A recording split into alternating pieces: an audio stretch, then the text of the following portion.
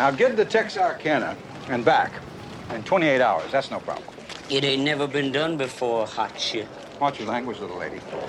The problem is that Coors beer, you take that east of Texas, and that's bootlegging. I believe you're just a little bit scared. That's great psychology. Why don't you just say something bad about my mother? Two friends have to transport a truckload of beer from Texas to Georgia in 28 hours with the law chasing them every step of the way. Listen as we discuss dentist named Dr. Teeth, song lyrics that are a hat in a hat, and the fastest hunk of junk on Long Island. We also share our thoughts on Back to the Future the musical before finding out if 1977's Smokey and the Bandit stands the test of time.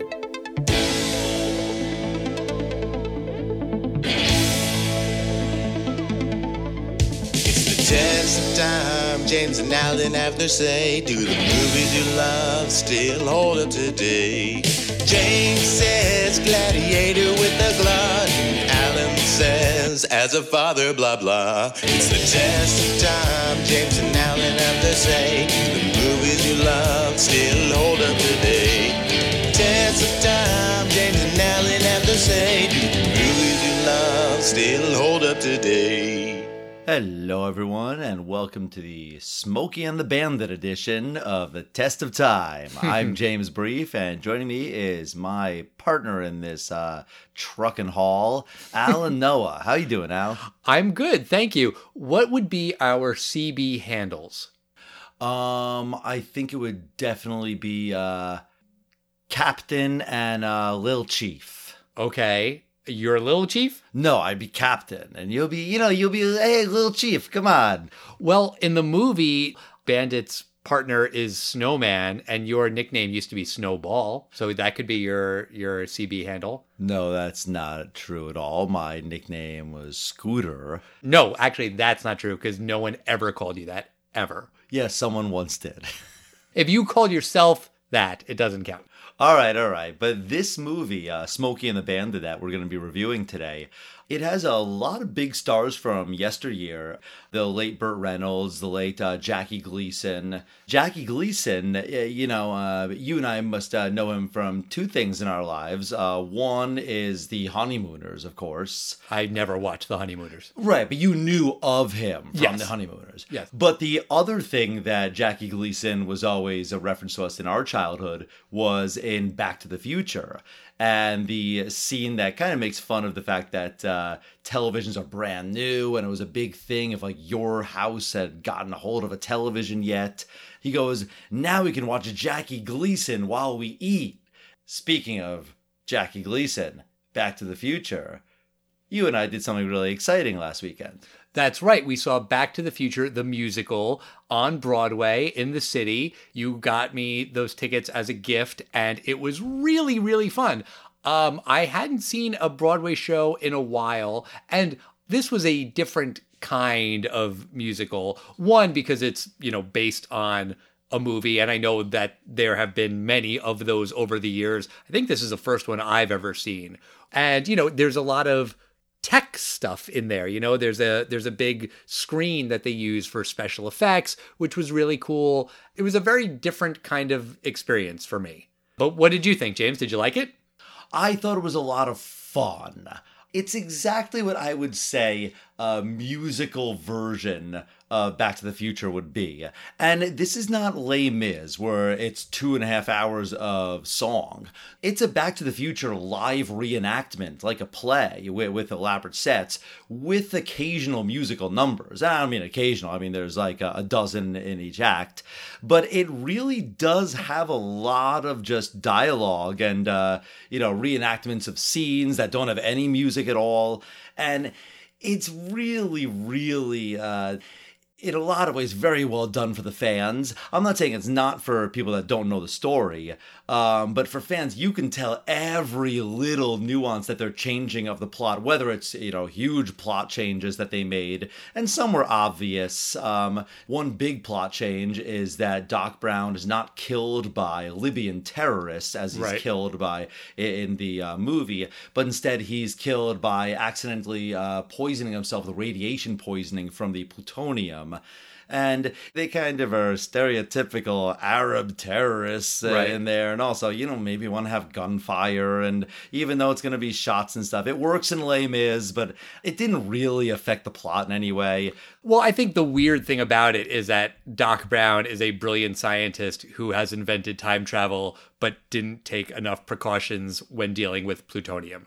That's a little bit like, really? Come on. And also, Marty McFly is not wearing a radiation suit at all. Right. And he's filming the whole thing, but he's fine. I guess that you had to touch it or something like that. Yeah, I mean, whatever. It's fine. Yeah, and they did a couple other things, like the car only works with Doc Brown's voice activation. Yeah. Which, a little nitpicky, like 1985. But then again, would you make a flux capacitor in 1985? I guess if you could do that, you could do voice activation. It took the place of, like, the engine not working at the end and those kind of little things that it worked fine. I mean, it was a change that at first I was like, change, that's not the same. But I was like, okay, whatever. Not a big deal. Not a big deal. I was kind of looking forward to what they were going to do with the skateboard scene, which ends in Biff and his gang getting hit by manure. Yeah. And they did change it to more of kind of like a high school food fight kind of deal. And, Biff gets a plate of spaghetti thrown in his face. I guess it wouldn't necessarily work the same way. So that was fine. They took away a couple other scenes, like the plot point of George needing a lot of convincing to take out Lorraine and, the spaceman from Pluto. Darth Vader from the planet Vulcan. Right, exactly. Otherwise, it was very faithful to the plot. It almost, in a lot of ways, almost identical dialogue. Yeah, and you said earlier that the musical isn't necessarily only for people who know the movie. I kind of think it really is. Like, in terms of the appeal. Like, yes, if you never saw the movie, you might still enjoy the musical and think it's fun and entertaining, but it really is leaning on people who know the material, who know the story, who know the lines of dialogue, who will get all of the references. I think that's who they're really trying to bring into the theater. And, maybe someone who's like our age, who has kids who haven't seen the movie, which is bad parenting, but whatever, then they might bring their kids. So the kids haven't seen it, but I think really that's what they're going for. People who know the story already. I agree. I think it's more for people that know the story. I think it was enjoyable for people that could at least follow the plot. Sure. The actors, there were a few standouts for me. Were there a few standouts for you? Honestly, no. And I don't mean that in a bad way, but to me, they were all good, but I just felt like they were all doing impressions. I felt like Marty was doing a Michael J. Fox impression and Doc was doing a Christopher Lloyd impression, et cetera, et cetera. And they weren't bad, but it was just it kind of took away a little something for me, just because they weren't really doing their own interpretation of the character. They were just doing what the actors had done before and really trying to affect the same voice and mannerisms and all of that. I hear what you're saying. Mayor Goldie Wilson, I thought that actor was fantastic. I thought every time he was on stage, he was great. Okay. And it's not like he had anything to really imitate. So that's true. I think, he actually could excel in that part. And I thought that the actor that they got to play Biff, I mean, where did they find this guy? This guy was enormous. This was not prosthetics. I don't think so. I thought he was also fantastic because he wasn't just a big, muscle-bound guy. He sang really well. Yeah, I thought Marty and Doc were perfectly fine. I don't think those actors were necessarily as entitled to take as many chances as some of the minor characters could do. In my opinion, the person that was making the most impression was George McFly. Yes. That guy was doing a fantastic Crispin Glover impression. Yeah. But it was a Crispin Glover impression. He was very funny. The special effects. You mentioned it. There is a screen and there's a car that turns on and, it lights up with the blue lights and everything. And it goes back in time. I mean, I think that's the more impressive thing that the car does. Right. And, the whole theater lights up and, it basically turns around and the screen behind it does like a green screen where it's moving. it's very well done. I mean, obviously, it's a play, a musical. You're suspending some belief. If this was a movie, it would look terrible. But Sure. it looks very good. And then at the very end, there's the big musical number, and the is it reprise or reprise? I believe reprise. Okay, so, because I never mispronounce words right now. You do it literally 7 times an episode. I don't even correct you that much. Half the time you do it, and I just let it go. Right, so the reprise is basically all the actors coming out, and they're singing Back in Time. Doc comes, Marty, you've got to come with me. We got to go to the future. And they go in the car, and Marty, of course, says his famous line, which is what?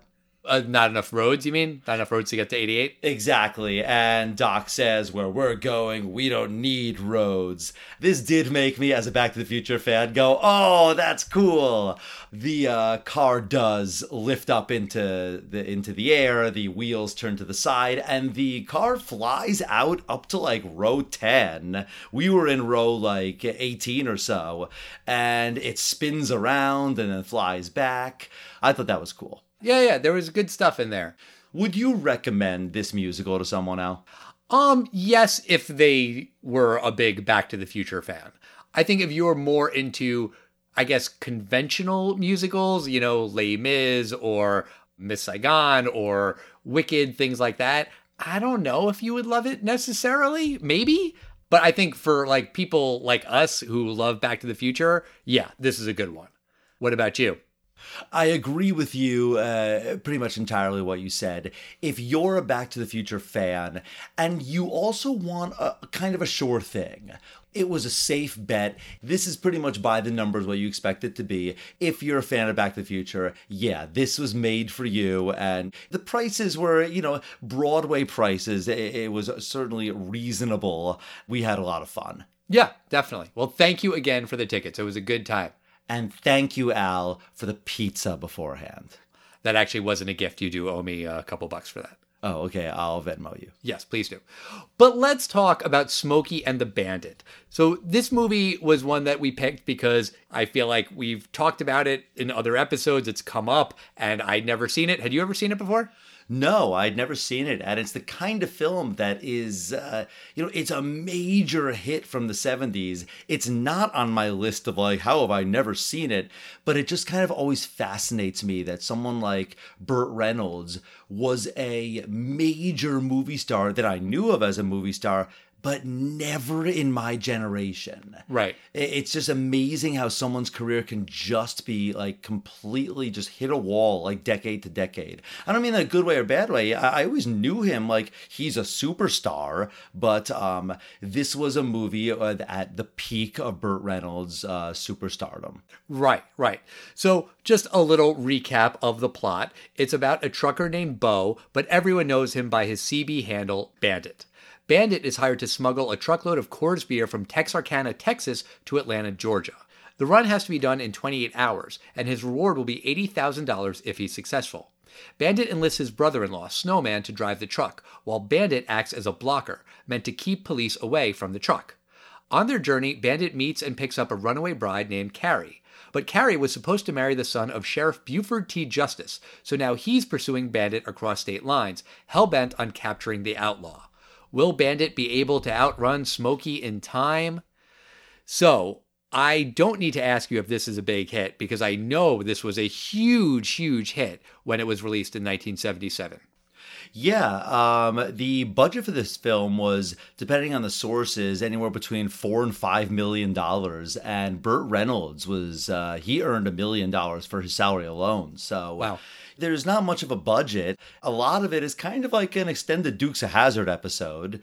And apparently a lot of the Dukes of Hazzard people have small little cameos in the film. They're not even cameos because Dukes of Hazzard came after this movie, and everything that happens in this movie is basically what you would find in an episode of Dukes of Hazzard. This movie was super popular, and someone at was it CBS? I forget. But whatever network it was like, let's greenlight a TV show that's basically like Smokey and the Bandit, and that was Dukes of Hazzard. It was very reminiscent of it. I thought it was, I didn't realize that Dukes of Hazzard was second, because even the kind of like country, that music and theme song that goes throughout movie. It really does sound kind of Dukes of Hazzard-like. Oh, yeah. And you're right. It was an enormous hit. Off of its $4 to $5 million budget, it made $126 million domestically, $300 million worldwide. And, I could understand this film being a worldwide hit only in the fact that, Burt Reynolds was a huge worldwide movie star. But this is the kind of film that, sort of like in the Fast and the Furious kind of way, there is dialogue, but it's really more about what you're seeing visually. And if you want to see car chases and wrecks and, beautiful women and, all this stuff and, a sheriff that looks exactly like an American sheriff, like you're going to see that in this film. Also, the sheriff's name is Buford T. Justice, which I thought was like really, really lazy writing to name him Sheriff Justice. But then apparently it's based on a real guy whose name was actually Justice and he was a sheriff, which is like, okay, every now and again there's a dentist named Dr. Teeth or something. And it's like, okay, it happens, but I kind of thought that was a little bit like, really? You couldn't think of anything better than that? That's funny. And there were several Smokey and the Bandits. And there was Smokey and the Bandit 2 in 1980 and then Smokey and the Bandit 3 in 1983, each progressively making less money. The second film earned $66 million and the third film only earned $7 million. Right. I very quickly looked at the Wikipedia page for Smokey and the Bandit 2 and just like the initial first couple paragraphs, I was like, really? Apparently Bandit and Carrie, also known as Frog, the Sally Field character, they have broken up, and then Frog is about to marry the sheriff's son again, but then like is a runaway bride again. It's like, oh, really? Not even that she was like a runaway bride again, but she was gonna marry the same guy for a second time. I mean, come on. But I guess that gets that character back, to have Sheriff Justice. But it's also funny that this was a trilogy that came out in 77, 80, and 83. And Smokey and the Bandit was the number 2 movie of 1977 behind Star Wars. And then the sequel came out 3 years later, like Empire Strikes Back. And the last in the trilogy came out in 83, like Return of the Jedi. I don't know. It's just kind of funny that there was this other trilogy that came out like at the same time, paced the same way. But I had never seen any of these movies, as opposed to Star Wars that I'd seen, a gazillion times. That's funny that the trilogy followed it, and it was not nearly as successful, starting out as, such a hugely successful film. And that's interesting because it seems like you just have to make an interesting car film to make the next one, a lovable heist or something like that. And to really blow it with a well-established IP, that's just a shame. From what I saw, the second one, I think, did okay enough. I mean, at least okay enough to greenlight a third. But by the time the third one came around, Sally Field wasn't interested. Burt Reynolds wasn't interested. It's all about justice. And, Sheriff Justice, I think, works in this movie as a supporting character. Can he lead a movie? No. I mean, I think for the movie to work, you would need Burt Reynolds. And if he's not going to show up, I mean, it's not surprising to me that it bombed. Right. And Burt Reynolds, we mentioned it earlier, we haven't seen him in much. We saw him in Boogie Nights. Yeah. But I got to say, I mean, this guy he's one of these guys who's just a movie star. It's really funny that you say that. I did not find him to be that, like, movie star, charming kind of guy. Last week, we were talking about Paul Newman in Slapshot, and he was a little older, but just watching that movie, I was like, okay, I get it. I get why people love Paul Newman. I understand his appeal. I really do not understand Burt Reynolds' appeal. And I think part of it is unfortunately not Burt Reynolds' fault. Can I guess what it is? Yeah, I bet you're going to guess right. Is it Norm Macdonald's impression of 1970s Burt Reynolds? Yes, 1,000%. He was so goddamn funny on those Celebrity Jeopardy skits. And part of the way that Norm Macdonald played Burt Reynolds was constantly chewing gum. And I don't know why I thought that was funny. I guess it just was like a funny thing about the impression, and I liked it, and it made me laugh, and I love Norm Macdonald. But in this movie, Burt Reynolds is chewing gum a lot. And part of it is my misophonia, and I hate the sound of people chewing gum. But even beyond that, that's just weird. Like, no, you shouldn't be chewing gum while delivering dialogue in a movie. Spit out your fucking gum, dude. It feels like unprofessional to me. I don't really get it from a character point of view. It doesn't make any sense to me. I have really no comment on the gum chewing part. I do see what you mean. I do think he really has this comfort in front of the camera, but I didn't say he's charming.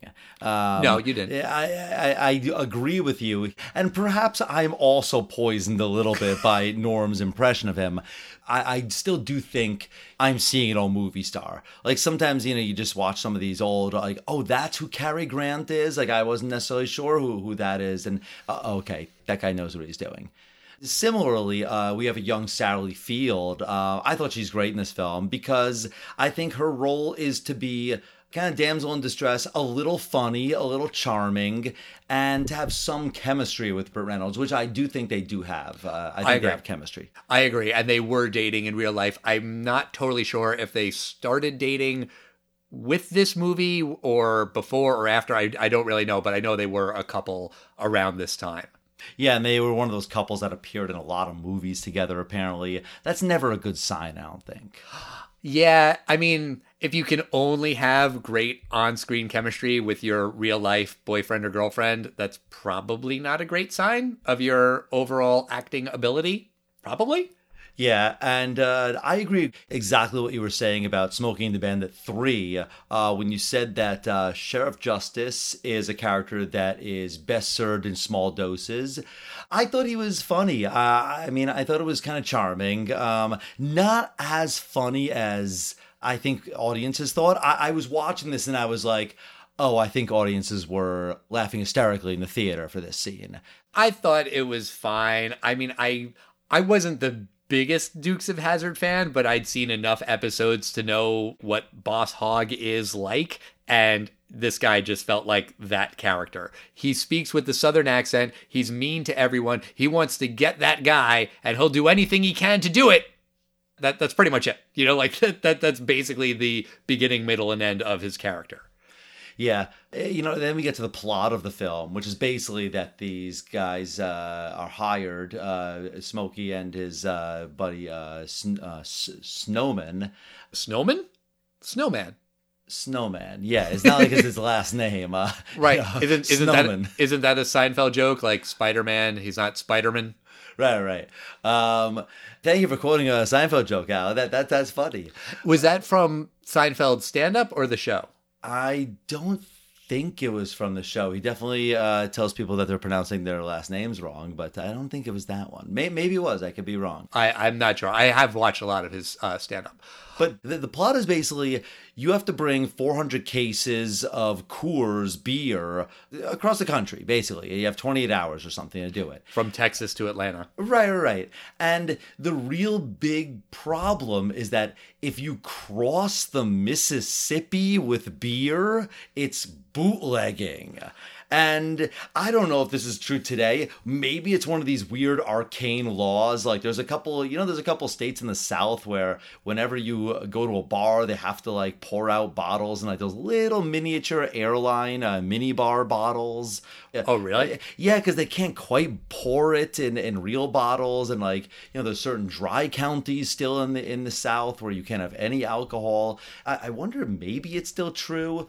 It's not. I did a little bit of research on this. So basically, in the 70s, Coors beer wasn't pasteurized and had no preservatives. So it was only available in places near Colorado, basically places where it could get to in a day or so. So you couldn't really get it like on the East Coast. And if you liked that beer, you would have to kind of smuggle it. It was never bootlegging. Bootlegging is a term from Prohibition. I think that term is used a little loosely here. It's like maybe air quotes bootlegging, like you're sneaking the beer across state lines. I don't really even think it was illegal. It just wasn't recommended because the beer wouldn't last and it wouldn't stay. I'll make the joke. How can you tell when Coors Light has gone bad? Because all Coors taste terrible. I think. But so it's based on reality, but the movie does take some liberties with it where if you transport this beer, it is a crime. And I don't really think that was true. I think it was just more like, you shouldn't do that. And Coors wasn't going to sell the beer in Atlanta because it wouldn't stay. So this guy, Big Enos, wants to have 400 cases of beer for his party. So he hires Bandit to bring it. And it's like, okay, first off, just very low stakes for the entire plot of this movie. You know, this one rich guy wants to have a lot of beer for his party, so that's what's at stake. Or I guess for Bandit, it's the $80,000 reward money, but he doesn't seem like he desperately needs it because Bandit is a famous truck driver. That's where Big Enos recruits him at some like trucker event, and Bandit is this world famous truck driver. All the truckers know him. But then in the movie, he doesn't ever drive a truck. He hires his brother-in-law, Snowman, to drive the truck. So I thought like a lot of that was just weird and confusing and surprising and like also kind of like a weird Coors commercial. Like it's based on fact, but I was like, why is this such an obsession to have this guy bring 400 cases of Coors beer? Also, if like this is the guy's huge party, right? That the Big Enos and Little Enos are throwing for their race car driver, I think it is. If he doesn't make it with the beer, then is it just a terrible party? Everyone has to leave. There's no beer. Yeah, oddly, I guess the entire thing is dependent on it, that he hires him like a few days before the event. Yeah. It's a really big roll of the dice for your party. Like if you're having a party, you're having people over to your apartment, would you ask your least dependable friend to like bring the beer? Probably not. Exactly. So they accept this offer. The hard part is once you have the beer, you know, any law enforcement officer at any point could just pull you over and say, we want to inspect and see your manifest. And, you know, it has to match the cargo. That's, you know, standard trucking things. So the idea is that Bandit, Burt Reynolds, he is going to be what's known as the blocker. So he has this real sweet Trans Am. Say, for example, it's 55 miles per hour area. The truck is going to drive at speed limit, but the Trans Am is going to be going 70. So that if the cop is trying to, you know, do his job, he's going to pull over the Trans Am. So that's going to distract him so that the truck can swing by. Yeah, I have so many questions about this. This seems so weird to me. First off, if you do the math on like the 28 hours they have and the number of miles, they just have to drive 65 miles an hour from Texas to Atlanta. That's not insane. I don't know what the speed limit was there in the South in the 70s. Maybe it was 55, but 65 isn't crazy. It seems doable. And I understand the concept of the blocker. It happens one time in the movie at the end when the truck gets pulled over and the trooper says, hey, I want to see your manifest and everything. And this is trouble. And then Bandit swoops in. He drives by. I think Frog gives him the middle finger. And then the trooper goes and chases him instead. Perfect. I understand that. But for the entire rest of the trip, they are very far apart. Snowman is miles away from Bandit, and like they're talking to each other over the CB radio. But like if Snowman had gotten pulled over at any given moment, Bandit's busy. Bandit is not able to come and rescue him. It seems like if he's going to be the blocker, they should be together, like together, within a mile of each other, maybe a couple of miles. Also, just have the truck drive slow and hopefully you won't get into any trouble. You won't get pulled over. But Bandit's like breaking every law and doing insane stunts everywhere. He's attracting attention. Isn't that the opposite of what you want to do? I still think the problem is that trucks get randomly pulled over. And I think that's the job of like, you know, the highway patrol. And what they're trying to do is when a cop comes and they might want to pull over a truck, this guy is going to just, you know, rev it up to twice the speed limit. The problem is that Bandit, he does all this other crazy stuff. You'd think like, all right, you drive 75, I'll drive 55. You know, you'll get a ticket. Who cares? They'll say, it's the 70s. The internet hasn't been invented. And they'll high five that there's no internet. And they'll basically be like, the states can't track this. You just rip those up. Or you'd pay the couple $100. You're getting $80,000. But just sit there for 15 minutes while the guy has to like, you know, check check your license and check, all this other stuff. And the Bandit, he's probably going to make small talk because he's such a smooth talker. Sorry, I just got such a sweet ride, officer. What kind of car are you driving? Talk as long as you need to distract him from the truck going. And then catch up with him later. I didn't quite get why he, does all this Dukes of Hazzard stuff, and then finally he hides behind another house, like Grand Theft Auto style, until the cops pass him. And then, you're right, it doesn't quite make sense, because if he's ever caught in a high-stakes chase, you're going to jail. You're not getting a ticket, because all those cops, crashed, into buildings, you are going to jail. Exactly. And there are a lot of, accidents where you gotta figure cops are going to get hurt, maybe killed. Pedestrians are going to get hurt, probably killed. At one point, they drive through a football game, a high school football game. Apparently in real life, the car actually almost hit some of those extras because the ground was a little too wet, which is scary. Thankfully, no one was really hurt in real life. But even just in the scene, I'm like, this is insane. Why is he driving through a high school football game? Someone could get really hurt. You're delivering beer for a nice reward, but this is just batshit. You should be keeping a low profile. But then again, it's Bandit saying well, this is what I do. This is what I do best. And I love what I do, because he's cocky Burt Reynolds. But also, this isn't what he does. He's a truck driver. That is what they establish for him at the beginning of the movie, which is weird if they never have him drive a truck. I mean, I think the whole point is that he's a trucker, so he knows how to smuggle something, and he knows you need a blocker. Maybe it would have been better, I need a driver, in Baby Driver, and one of these kind of films, we need a great getaway driver who's skilled at cars. Sure. That would make more sense, you recruit Bandit at the racetrack or something. Right. So I get that is an interesting, plot point. Why make him the world's greatest trucker? But still, for me, it worked because he has the knowledge to do it. But that baseball field scene, I was just thinking that it was very test of time. It's oh wow, look, he really is almost killed a whole band and mowed them down. And today, people are doing this to protest and stuff. Today, you just wouldn't have a bunch of high school kids almost get mowed down by a car. But I do get why they did it back then. It's, quote unquote funny, because nobody gets hurt. It's just one of these kind of wacky Roadrunner kind of situations. But I was just wow, that does not, that doesn't stand up. No. And speaking of things that don't stand up, the music in this movie. It's one song that is played over and over and over again. It's called Eastbound and Down. Here's a little clip of it. Eastbound and down, loaded up and trucking. Are we gonna do what they say can't be done? We've got a long way to go and a short time to get there. I'm eastbound, just watch old Bandit run. The song is performed by Jerry Reed, who's the actor who plays the snowman. And the song is fine, except it's really repetitive. They say the same line over and over again each time the song is played. And this song is played multiple times throughout the movie. And not only that, but the song isn't about trucking or driving or outrunning the law. It's about Bandit, and Bandit bringing beer from Texas to Atlanta. The lyrics of the song are very specific about what you are seeing on screen. That, as a test of time thing, I don't think that lasted until the 80s. We've seen a million 80s movies. That's not a trend.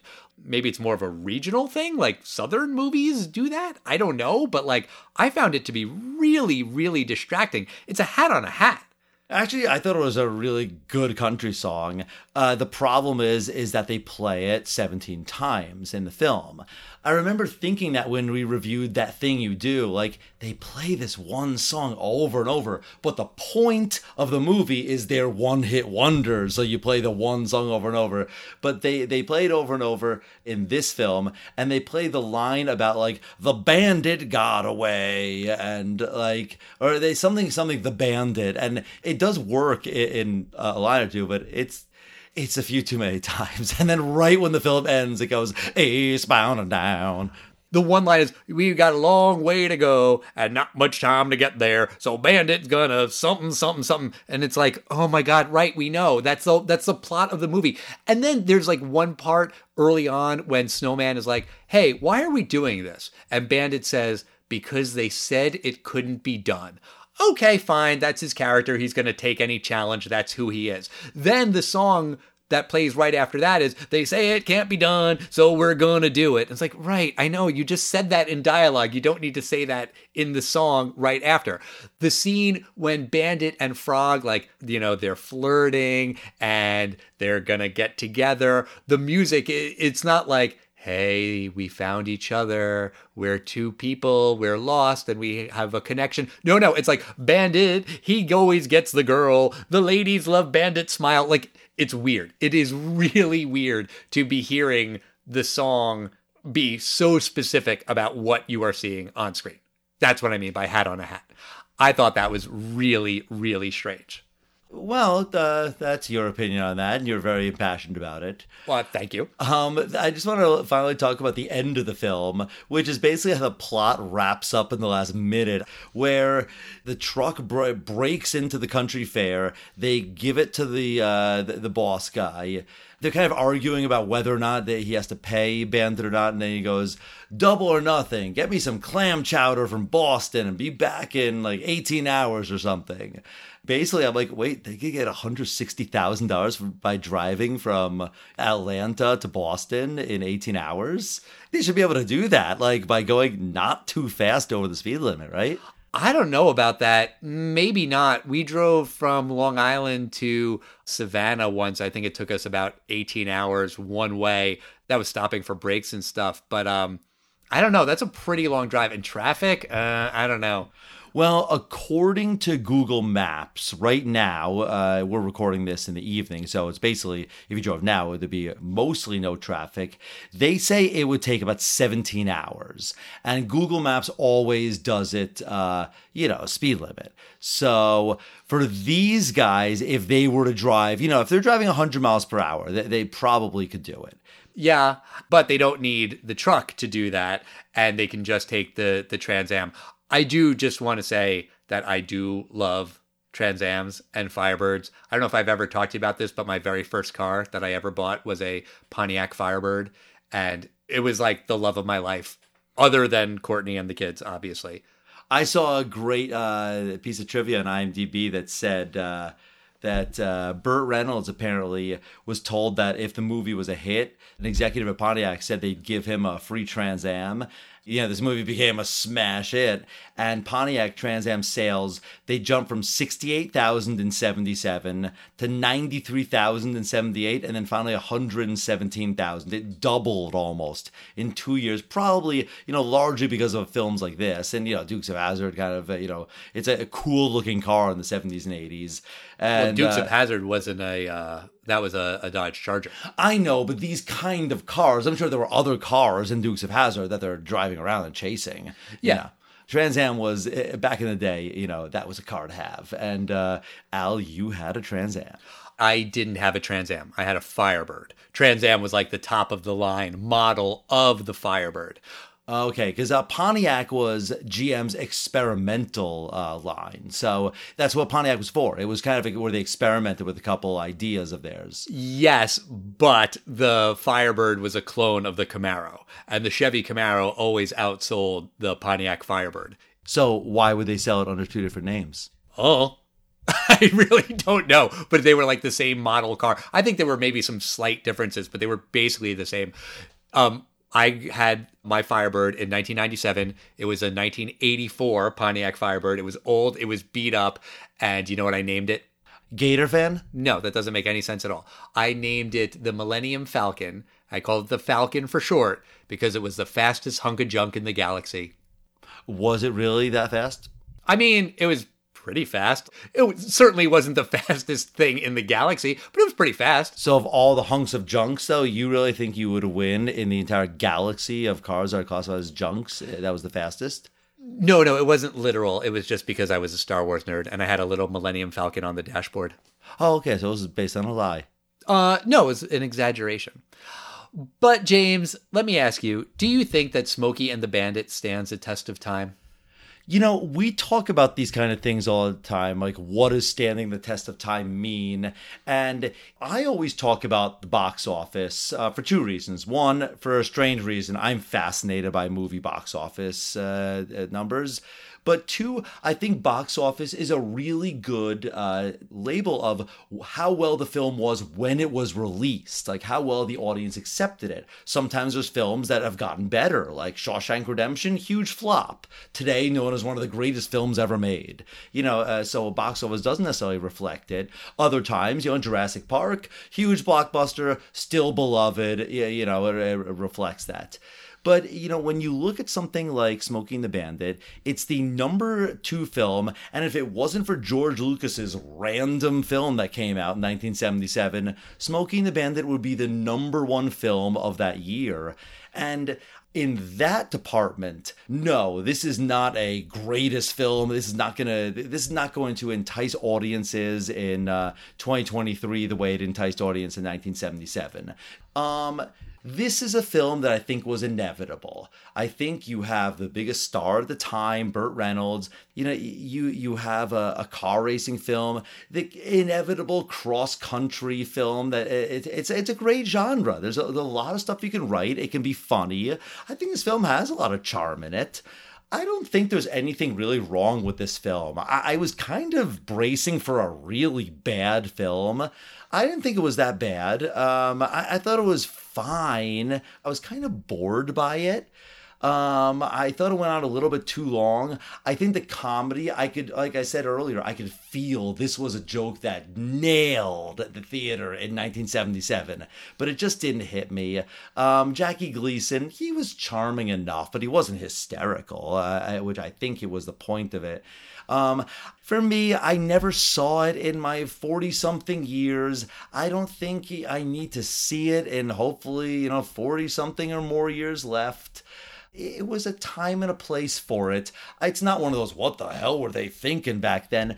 No, this charmed the people in the 70s. It dawned the Dukes of Hazzard and probably 20 clones of this movie that we've never heard of. For me, it just didn't grab my attention. I have no desire to continue this adventure in Smokey and the Bandit 2, and certainly less so 3. So for me, no, this film does not stand the test of time. Not terrible. If you watched this film as a kid and you saw it today and you're like, it's still great, I'd say probably it's a little more nostalgia.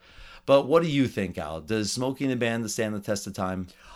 I mean, I certainly agree with you on the boring front. I mean, this movie is like an hour 36, I believe. Not very long, but it felt really, really tedious because the same thing kept happening. Oh no, how's Bandit gonna get out of this one? With some clever driving, that's how. Like, that's just what happens over and over and over and over again. And I can believe that people like watching that in movies. I mean, the Fast and the Furious movies are still being made. I've never seen one, and I don't think I ever will at this point. I think I've kind of made it a point to not see it. No. Yes, you will. At some point, you'll do it either for my birthday, or we'll have a bet, and maybe you'll lose. No, I don't think so. But like, those movies are about driving to get out of situations. From what I know of that franchise, from the trailers I've seen and stuff, there are like stakes though, right? Like, they have to do crazy driving and, drive over a train that's also a plane that's like being carried on a helicarrier or something in order to save the world, save some lives, do something important, right? Yeah, I mean, basic stuff like world-killing lasers from satellites are gonna destroy the world if they can't drive properly, or $100 million in a safe in Rio de Janeiro. The standard stuff that driving will help. Okay, fine, that's stupid, but at least that makes a little bit more sense than it's all just about bringing beer to some guy's party. Like, why do I care? I don't care. I don't care if he makes it. I don't care if this guy gets the beer. Also, I think I kind of mentioned this before, but like, the $80,000 prize money, does Bandit really need that? Does he have a sick grandma or his house is going to get repossessed or something. There needs to be something for me to be rooting for him, to really want him to do it. And I think really audiences only cared because they just wanted to see the car do some crazy things. And that's fine, but I just felt like the plot of this movie was paper thin. Also, Bandit picks up this woman, this runaway bride, and then he calls her Frog. Frog was supposed to marry Justice's son, Junior, the guy who's like in the car with Justice the whole movie. He's kind of like his comic foil or whatever. At no point does Bandit find out that's why Justice is tailing him. Once or twice he says, I don't understand. Why is this guy from Texas following me? We're in a different state now. He has no jurisdiction. What's up with this guy? And Frog is like, yeah, I don't know. Like, no, you do know. You were going to marry a guy named something Junior Justice Junior or whatever. You know why he's following you. Tell him. That could have been a plot point. He leaves her at the diner and then she like steals the car. That should have been the thing of like, hey, I have to leave you here. This guy's after me because of you. Sorry, you're sweet and all, but we have to say goodbye. This is a you problem. I got to get this beer. I got to get this $80,000. But then he goes back for her because he likes her. I mean, this is really basic plot stuff that they just don't even bother at all. And Justice doesn't know about the beer either. He's not like trying to get the beer because of bootlegging or whatever. I just found it all really, really weird. Also, from a test of time perspective, there is a Confederate flag on the license plate. You know, if they made the movie today, they wouldn't have that. And there's some unpolitically correct stuff in there too. Justice is very clearly racist when he encounters a black sheriff that he does not approve of. He threatens to punch his son's mother in the mouth because his son is dumb. I guess that was an innocent joke in the 70s. Wasn't Jackie Gleason always threatening to beat his wife in The Honeymooners? That was the whole thing, right? To the moon, Alice. Exactly. Something else that I don't really think stands a test of time, Smokey means cop. I don't know that people know that. Did you know that was what Smokey was referring to? No, and the first time I heard Snowman, I thought he might have said Smoker. I thought he might have said it like that because he kind of does have a drawl and like, you know, he's got an accent. But the second or third time, I'm like, no, I can't trick myself into thinking he's saying Smokey. What the hell is Smokey? I didn't know. Yeah, that is what it means. And I don't think that really stands the test of time. You know, I could also say that there are parts of this movie that do stand the test of time. There are like commercials that they've made that are like parodies of Smokey and the Bandit. They do like recreations where fans of this movie will drive the route that they do in this movie from Texarkana to Atlanta. People love it. I don't understand why. This is a movie that is very, very much not for me. I'm going to say no, it does not stand the test of time. You know, we didn't talk about the one character that I really did love in this movie, though. Fred. Fred is the best character in the whole damn movie. Who's Fred? The Basset Hound, Snowman's dog that's in the truck with him. Oh my God, he's such a good boy. And then they say, get Fred a hamburger. Yeah. And I was like, oh, what a good boy. And when Bandit is running out of the diner and he sees Sally Field driving away, he grabs a paper bag, and that's the hamburger. Yes. He said, no, they do make it a point to give Fred his hamburger. But then also, like, speaking of plot things that don't go anywhere, at one point, like, Fred runs away, and I was like, oh, this is going to be like, they're going to be behind schedule, because Snowman had to chase Fred. But no, he just picks him up right away and puts him back in the truck, and doesn't really matter. But I agree, he was a very, very good boy, and a very adorable doggy. So that's a no on Smokey and the Bandit. Next week, we're going to leave the 70s. We're going to go to the early 2000s. Another movie that I believe has some driving in it, The Italian Job. The 2003 version, not the one from the 60s. Right. The 1969 version is Michael Caine, and this one is Mark Wahlberg. Basically the same guy. But until then, we are at Test of Time Pod on Facebook, Twitter, and Instagram, and Threads, by the way. I signed us up for a Threads account. I don't know why, but, you know, it seemed like everyone was doing that. Oh, before someone else squats on the Test of Time, now we got it. That's right. It was very easy to sign up. So yeah, if you have left Twitter and you're on Threads, you can find us at Test of Time Pod on Threads. Check us out, say hi, let us know what you think about Smokey and the Bandit, if you would gladly go on this run for 400 cases of Coors. And we'll see you next time, everybody. Bye.